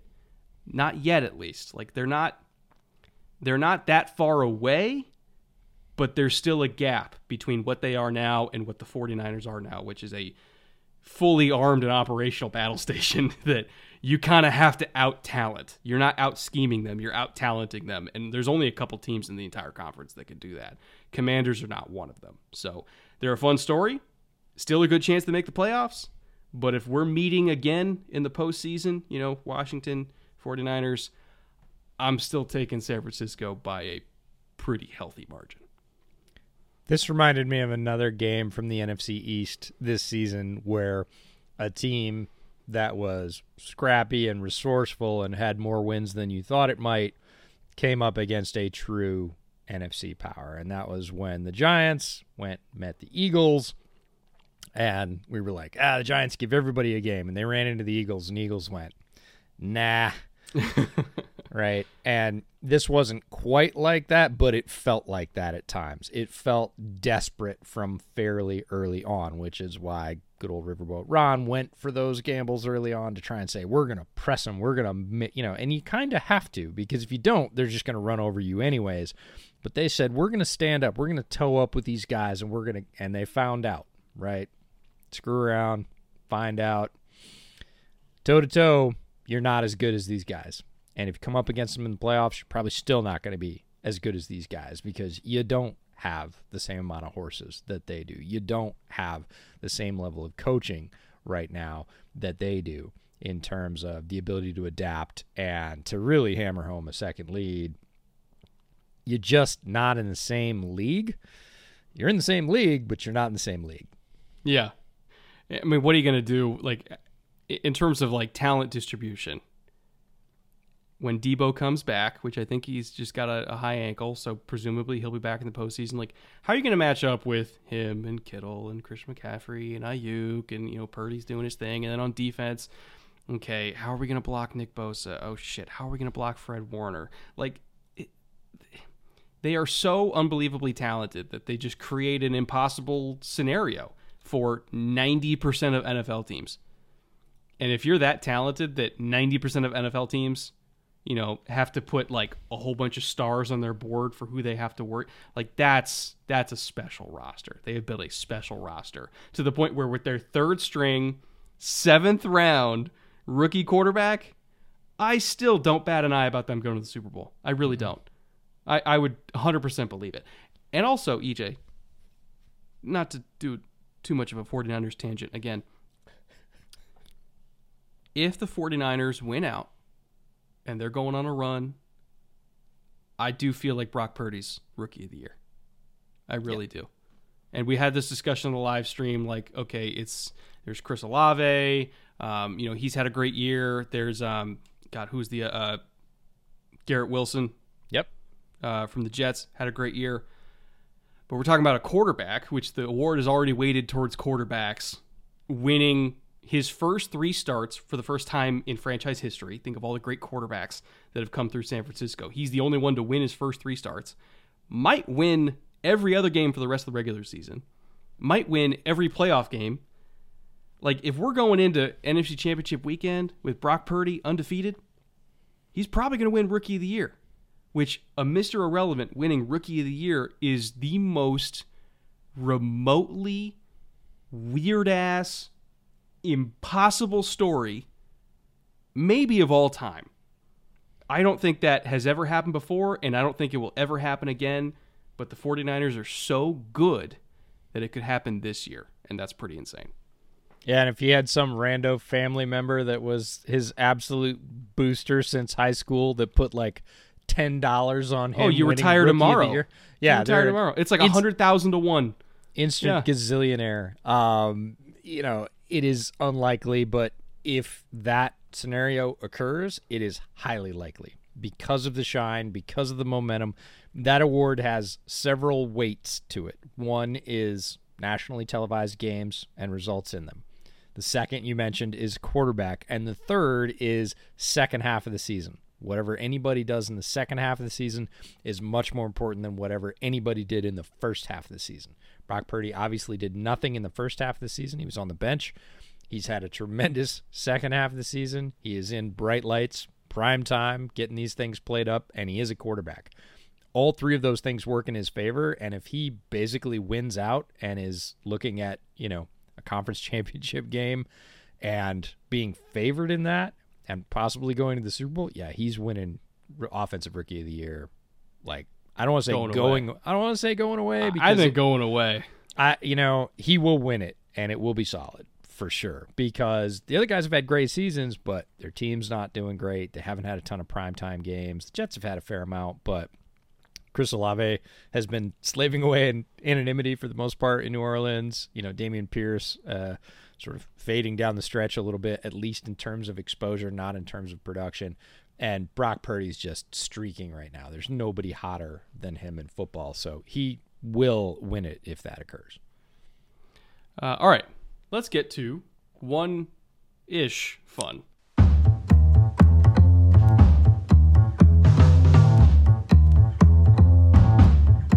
All right, one fun this week, which is like one fun, but like 2 bonus little tiny funs that we still wanted to mention.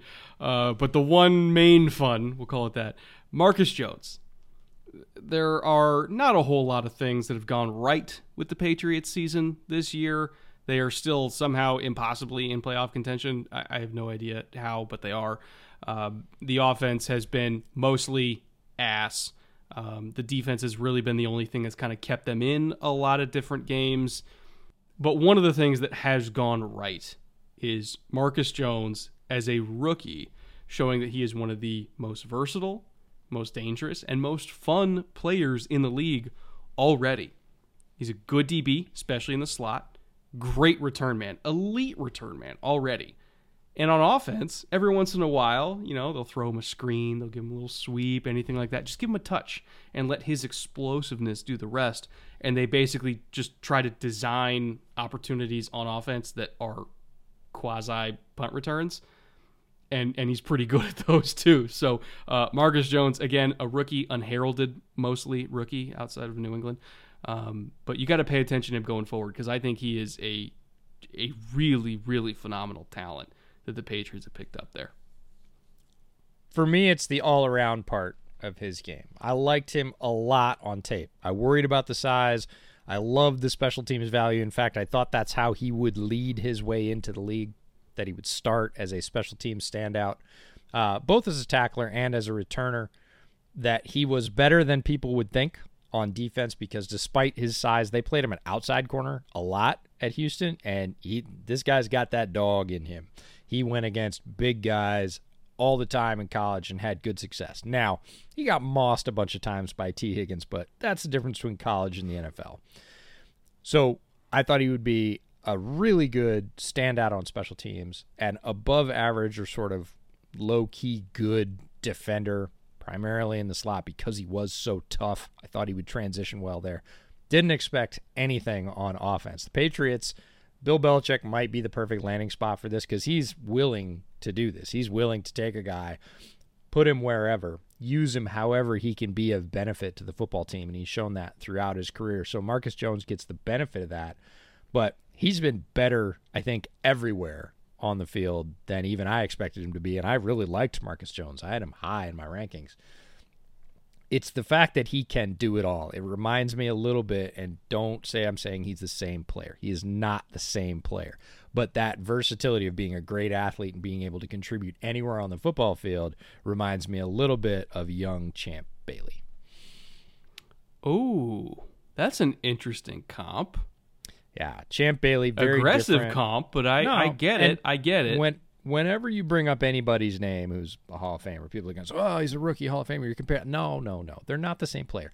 It's that versatility that they would give Champ Bailey snaps on offense occasionally early in his career. It stopped later in his career. Yeah. That he could pop in on special teams and be your best special teamer for the week just because he was a great athlete. And he was extremely quick and had great hands. So it didn't matter. Again, offense, defense, special teams. People forget that because Bailey became such a great corner and ended up going to the Hall of Fame for that he's like, oh, no, Champ Bailey's a way better. You're right. Champ Bailey's a way better everything, but it's that versatility early in the career where you just have a guy that's tremendously talented athletically and has a ton of drive. There's a little glimmer of Champ Bailey and Marcus Jones. Am I saying he's going to be the same player? No, not at all. That would be silly.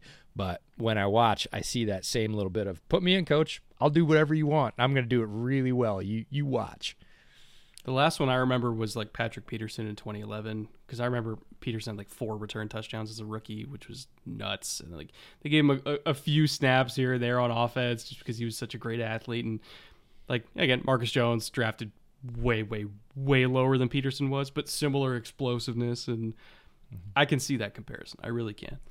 Bonus fun here really quickly. Justin Jefferson, based on his current average receiving totals per game, has a chance to be the first 2,000-yard receiver in NFL history. I get it. Extra game, 17-game schedule, blah, blah, blah. I understand that. 2,000 yards is 2,000 yards. That's pretty insane. As of right now, his current per-game pace would put him at 1990. So he needs to do his current pace plus 10 more yards, and he'll hit 2K and probably wrap up Offensive Player of the Year while he's at it, because no way the Vikings are remotely close to where they're at record-wise without Justin Jefferson. So just kind of keep an eye on that. We might have a little bit of a one fun in the future if he hits that record, which he has a decent chance of doing. And then a weird bonus fact that you saw this week about King Henry. This one caught me off guard. It made me question my own memory.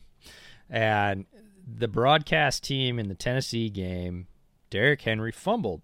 And okay, that's rare, or at least my brain thought that's rare. And they said, for the 3rd straight game, he has fumbles in 3 straight games. And immediately my brain went into sort of panic mode. It was like, wait, Henry's not a fumble guy. Like, he has a billion carries and not very many fumbles. So I went to the numbers, and it's true. Derrick Henry's 6 years into this, and he gets a lot of carries. We're talking about 400 carries some years. So many carries.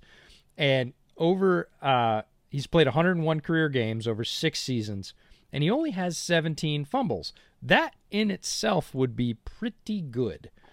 But he was averaging just over 2 fumbles a year before this year. He had 11 in his first 5 seasons. And then this year, he has 6, including 3 in the last 3 games. So we're not even done with the year yet either. We still got 2 more games. We're not done with the year yet. So you're talking about a guy that has 17 total fumbles in his career. He's had 6 of those in just this year and 3 in the last 3 games. So Derrick Henry can still run it. We saw it on Sunday. He broke away and ran away from some defensive backs with that long-legged stride that we're used to. He is still physical. He can still carry the load, but maybe this is the first little crack in the armor we're seeing from a guy that has a ton of NFL mileage on him, and quite frankly, a ton of college mileage before that. And high school mileage before that. Yeah, well, high school mileage doesn't seem like very many people touched him, so I'm not going to count that as much. But in terms of Derrick Henry, high workload guy, typically very, very low fumble guy in terms of fumble rate, who this year, fumbles are a bit odd, but this is really an aberration in terms of his overall stats within the NFL. And some of them also were like really crucial fumbles, like the one against Jacksonville, which, kind of ignited the Jaguars' win over them. And like it's fumbles in close games that he normally, he's normally the closer. He's not the reason you lose. And this year, kind of everything that could have gone wrong for the Titans has gone wrong, including King Henry all of a sudden having a fumbling issue. So it's just kind of one of those years for Tennessee. All right, EJ, let's get to our favorite segment of the show, the bootleg shot of the week.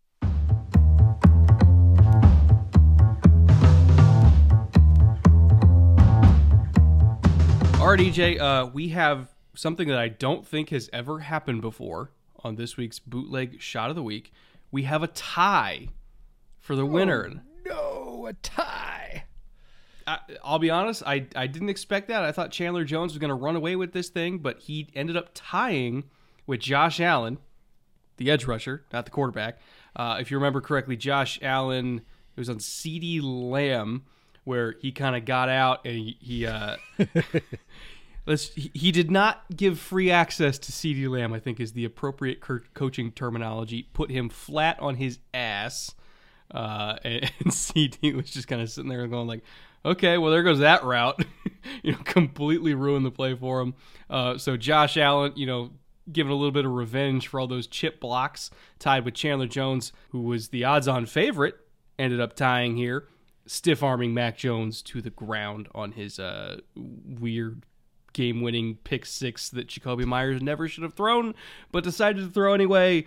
One of the weirdest plays possibly in NFL history, but Chandler Jones absolutely posterizing Mac Jones. So to celebrate both of them, I have a very special whiskey. Four Roses small batch is going to be my shot for today. I decided to go with something not absinthe for this one. Didn't want to hurt myself. What do you got, each?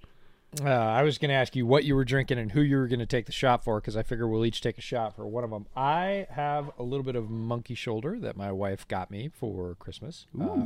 Hadn't had any monkey shoulder in a bit. And this is batch 27, the little gold embossed up here. So it's hand selected by the brewer of monkey shoulder as a specific batch. So maybe small batch monkey shoulder, I guess, which sounds like a great band name. Small batch monkey, over on the Coachella side stage. That's Small right. Batch monkey shoulder. I'm playing with my band this weekend. You want to come see us? What's your band's name? Small batch monkey shoulder. Like, okay, cool. So who do you want to pick for the shot? I'll go Chandler Jones because I know that Josh Allen is near and dear to your heart. So I will take the Josh Allen revenge shot. To you, Chandler, salute.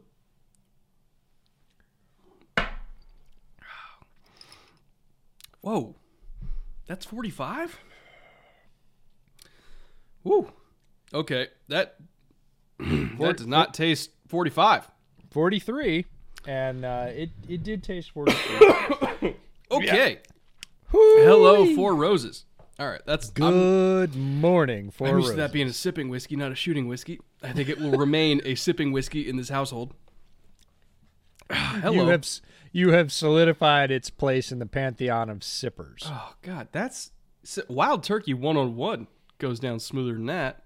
Wow. That's not... For those of you that are not familiar with the good old turkey, the hot turkey, that is not a sterling recommendation for a shooting whiskey. However, Four Roses, excellent stuff. Just take it slow. Makes an excellent old-fashioned, and I will keep it that way. No more shooting for me. So congratulations to you, Chandler Jones and Josh Allen. If you randomly ever happen to watch this, you're our Bootleg Shot of the Week winners. This week, we have 5 more incredible nominees that you can vote for down in the pinned comment below. Number 1, we got DJ Reader with mentioned him earlier in the show. This is the kind of stuff that we need Detroit to get. Somebody who could take on a double team and corkscrew down to the ground, get off the block, make a stop. First and goal, leading to a forced fumble that all but iced the game for Cincy during that late game surge for the Patriots. DJ Reader, my opinion, best nose tackle in the league, and it's plays like that are why. incredible play. This was my one must. So Brett and I occasionally sort of put a star by one of these and go, don't care what you do with the rest of them. This one's going in the slate. This is the one I put top, and this is the one I put my star by this week. If you are interested in what good nose tackles do, and I will say great nose tackles do, this is it. This is what they do on a play-by-play basis. And we don't normally put them in shot of the week because they play in tight spaces and you don't get a lot of dynamic hits. You don't get big, rangy impact, right? This is both. This is him doing his job at the highest level in the league and the impact on the running back that he delivers in a very short area. It's like a 1-inch punch. He knocks the snot out of the running back with no head start. This is a great, great play. Option number 2, we got Alec Ingold, favorite of the show. It was 55 for the Packers. It's not Enigbare. Is it Kingsley? Okay, I was wondering if it was him. He tried to kind of like sidestep the block and go inside shoulder, and Ingold just was like, okay, you're going to give me that leverage advantage. I'm going to take advantage of it. And just sent him literally flying into the end zone of that touchdown run. Ingold was so jacked up after it because he knew that he made a highlight play that Coach McDaniel was going to point out in the film room. Amazing block by him. Jordan Roos, option number 3, a very different kind of offensive line shot of the week. Literally tackling his quarterback into the end zone to give Malik Willis his first career touchdown, grabbed him by the shoulder pads, and I kind of equate it to, if you're a Lord of the Rings fan, when Aragorn grabbed Gimli and tossed him. Literally the same thing. Grabbed Malik Willis, tossed him in the end zone. Option number 4, Jihad Ward. At a very interesting career Jihad Ward has. I feel like he's remade his body like 4 times now. Every once in a while he'll just pop up with a totally different frame. Wearing the rare 55 for an interior rusher, by the way. Put a spin move and just completely flatten Kirk Cousins.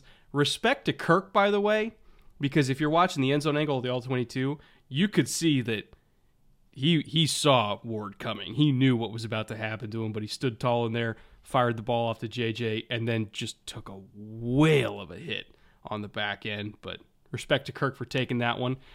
And then last but certainly not least, Malcolm Roach on Deshaun Watson after Watson's interception. This one was funny to me because as Roach was running down the field, you can kind of see like he was putting 2 and 2 together of like, wait a minute, I'm allowed to hit the quarterback and I won't get flagged. So he just blasted Watson as hard as he possibly could, knowing that he had full immunity, no flags were coming out, he could do whatever he wanted. Crushed him. Absolutely crushed him. Great hit by Roach. So strong field of nominees this week, EJ. Yeah, a variety. The ruse one was, hey, it's Malik Willis' first touchdown, but literally grabbed his quarterback and chucked him into the end zone for his first touchdown. Legal play, by the way. The Jihad Ward hit, I just want to say to Cousins, when we talked earlier in the show about Zach Wilson not necessarily doing some of the in-structure things you need to do in the offense, it's one of them. Right. This is, I don't want to say it's a Cousins specialty because that sounds like a backhanded compliment, but Kirk Cousins is a tough customer. He played in the Big Ten. He is fully, yes, he knew this hit was coming. He could see it. It came right up the middle. He saw his blocker get beat. He saw the free path to himself. He kept his eyes downfield, delivered the ball, and then took an absolute TNT blast right in the chest. You don't see Zach Wilson square up and do that very much. And sometimes, as an NFL quarterback, as unpleasant as it is, that is what you have to do to make the play. That's the job. We've even seen Brock Purdy do it over the last 3 weeks. Sometimes, very late in the play, it's like, well, this guy's going to get to me, but that's going to take 2 steps, and I can release this ball in 1 step. So I can get the ball off before he gets here, but boy, it's not going to be pleasant after that. And you have to do it anyways. Cousins been doing it for years. Zach Wilson never really showed that part in his game, and it is sort of one of those requisite skills, among others, that you have to display in the pocket to be a successful NFL quarterback. Hell of a slate this week. Highly entertaining, versatile slate. Again, if you want to vote for whatever your favorite happens to be down in the pinned comment below, Feel free to drop that down there. We'll tally up all the votes and then get back to you next week with the winner on next week's show, which is going to be a monster one. Monster one, because we have some crazy games on the docket this Sunday. EJ, take it away for our Week 17 watch list. We would be remiss if we didn't list Bills-Bengals as the top of the slate here. Joey B putting his Kingslayer rep to the test. Big playoff implications. We talked about those throughout the show. Don't need to belabor that. Panthers-Bucks, NFC South on the line. If Panthers beat the Bucks here, despite the NFC South's not exactly sterling reputation this season, Panthers can get into the playoffs. Vikings-Packers. If we're talking about who's hot right now, not the records, throw the records out. This one is a toss-up. Here's your bonus weird, fun stat of the week. Matt LaFleur is undefeated as the Packers coach in December. Really? He has never lost a game as the Packers coach in December. Indeed. I think it's going to change this week, but we'll see. It might. We'll see. But we are seeing Aaron Rodgers resurge, right? This is a resurgence from 12. He has not been who we thought he was through most of the first half of the season. He is back on brand. He's making all those Aaron Rodgers plays that are so frustrating for opponents. So this is a much more even matchup than we thought it might be earlier in the year. Ravens Steelers again. This is always just slobber knockery. Like, it's AFC North just bashing. Throw the records out. Primetime December, cold game. Doesn't matter what it's for. They just kind of want to punch each other, and they're gonna. They always do. The fascinated watch by is the Jets Seahawks. Mike White coming back as the quarterback. We talked about that. Seahawks coming off a loss that was somewhat expected to KC, but is a little disappointing. Again, this year's Seahawks team thinks they're going to win every game. That's why they've won so many. 2 out of the 3 of our best draft teams from the podcast we recorded the night after the NFL draft ended, going against each other. So tons of great young talent on the field to watch in this one. All right. Well, a little bit of a extended episode compared to our usual lot here, but we had a lot to go over, and we're going to have even more to go over next week. I expect that all these meaty episodes will continue as we get further and further into December and January, because there's just too much damn good football right now, EJ. What do you got coming over on Bears over Beers? Bears over Beers, we had a triumphant return last week after a 2-week hiatus, really talking about what's left for anybody that's still watching the Bears season. We'll probably talk a little bit about whether or not they should shut down Justin Fields. I know it's not a popular opinion. Yes. Yeah. The answer is yes, CJ. You and I agree on this. Many Bears fans will not. It is really the only thing. What do you have to gain? It's not what you have to gain. That's not how NFL fans think. And strangely enough, the Bears played the Bills this last week, so I had good back and forth with our buddies over at Rockpile, Drew and Chris. But Chris specifically asking me questions about the Bears after I did a podcast hit for them and watching the game. He's like, has your run defense always been this bad? Because, James Cook went gallivanting through the Bears secondary. And I said, look, there's nobody left. If they haven't been traded or they're not on IR, that's it. That's all that's left. I mean, even Jack Sanborn's on IR now. So the guy that came in to replace the guy that got traded is now on IR. It's a bunch of guys. They just don't have anybody left. A lot like Detroit. They need a lot on defense, but even the stars they had, Eddie Jackson, Jalen Johnson, still out there, still doing his thing, should say that. But other than that, it's just Jalen Johnson and a bunch of guys who are replacing the bunch of guys that got traded or on IR. So it's not unexpected, but we'll talk about whether or not they should shut down Justin. From a health perspective, yes, of course they should. From a, why should I watch the last few games? It could be a contentious opinion. So that's what we got. Contentious opinion, but the answer is yes. You and I agree. For me, I got no film rooms this week. Going out to Utah tomorrow for my wife's birthday. Going out to Bryce Canyon to see it in the snow. Because Bryce Canyon in the snow is fucking pretty, I believe. Beautiful. Is the terminology the kids use these days. Yep. So we're going out there, come back a little bit after New Year's because my wife is a New Year's baby. She's born on January 1st. So should be out there in the desert for a little while. Come back next week for, I will be watching the games, obviously, because I do have a job to do, but We will not be doing a Thursday night stream this week because... True, because I will be somewhere in St. George, Utah on Thursday, maybe, potentially. Great mountain biking in St. George, but if you send me some snapshots of the Prize Pick lines, I will put out some Prize Pick lines. We'll get slips going. I will put out some Prize Pick lines that I like that if you wish and live in a state where Prize Picks is legal, you could put together and potentially win some money. Potentially win a lot of money. Honestly, EJ's better at this than I am. And that says a lot, but he's responsible for like 70% of our winnings this year. So whatever lines EJ or whatever slips EJ does this week, just tail that. You're probably going to make something. So thank you to Prize Picks for sponsoring. Thank you to all of our executive producers, Marat, Consti, Caden, Andrew, Taylor, Liam, Connor, Joey, and Mike. We appreciate all of you immensely. Once again, if you want to take advantage of that Prize Picks deposit bonus, you can get $100 extra, at least up to $100 extra on Prize Picks. They'll match your deposit up to that $100 using promo code BOOTLEG at the link down in the description below. Thank you, everybody. Hope you had a wonderful Christmas. Hope you have a great New Year's, and we will see you next week. Take care.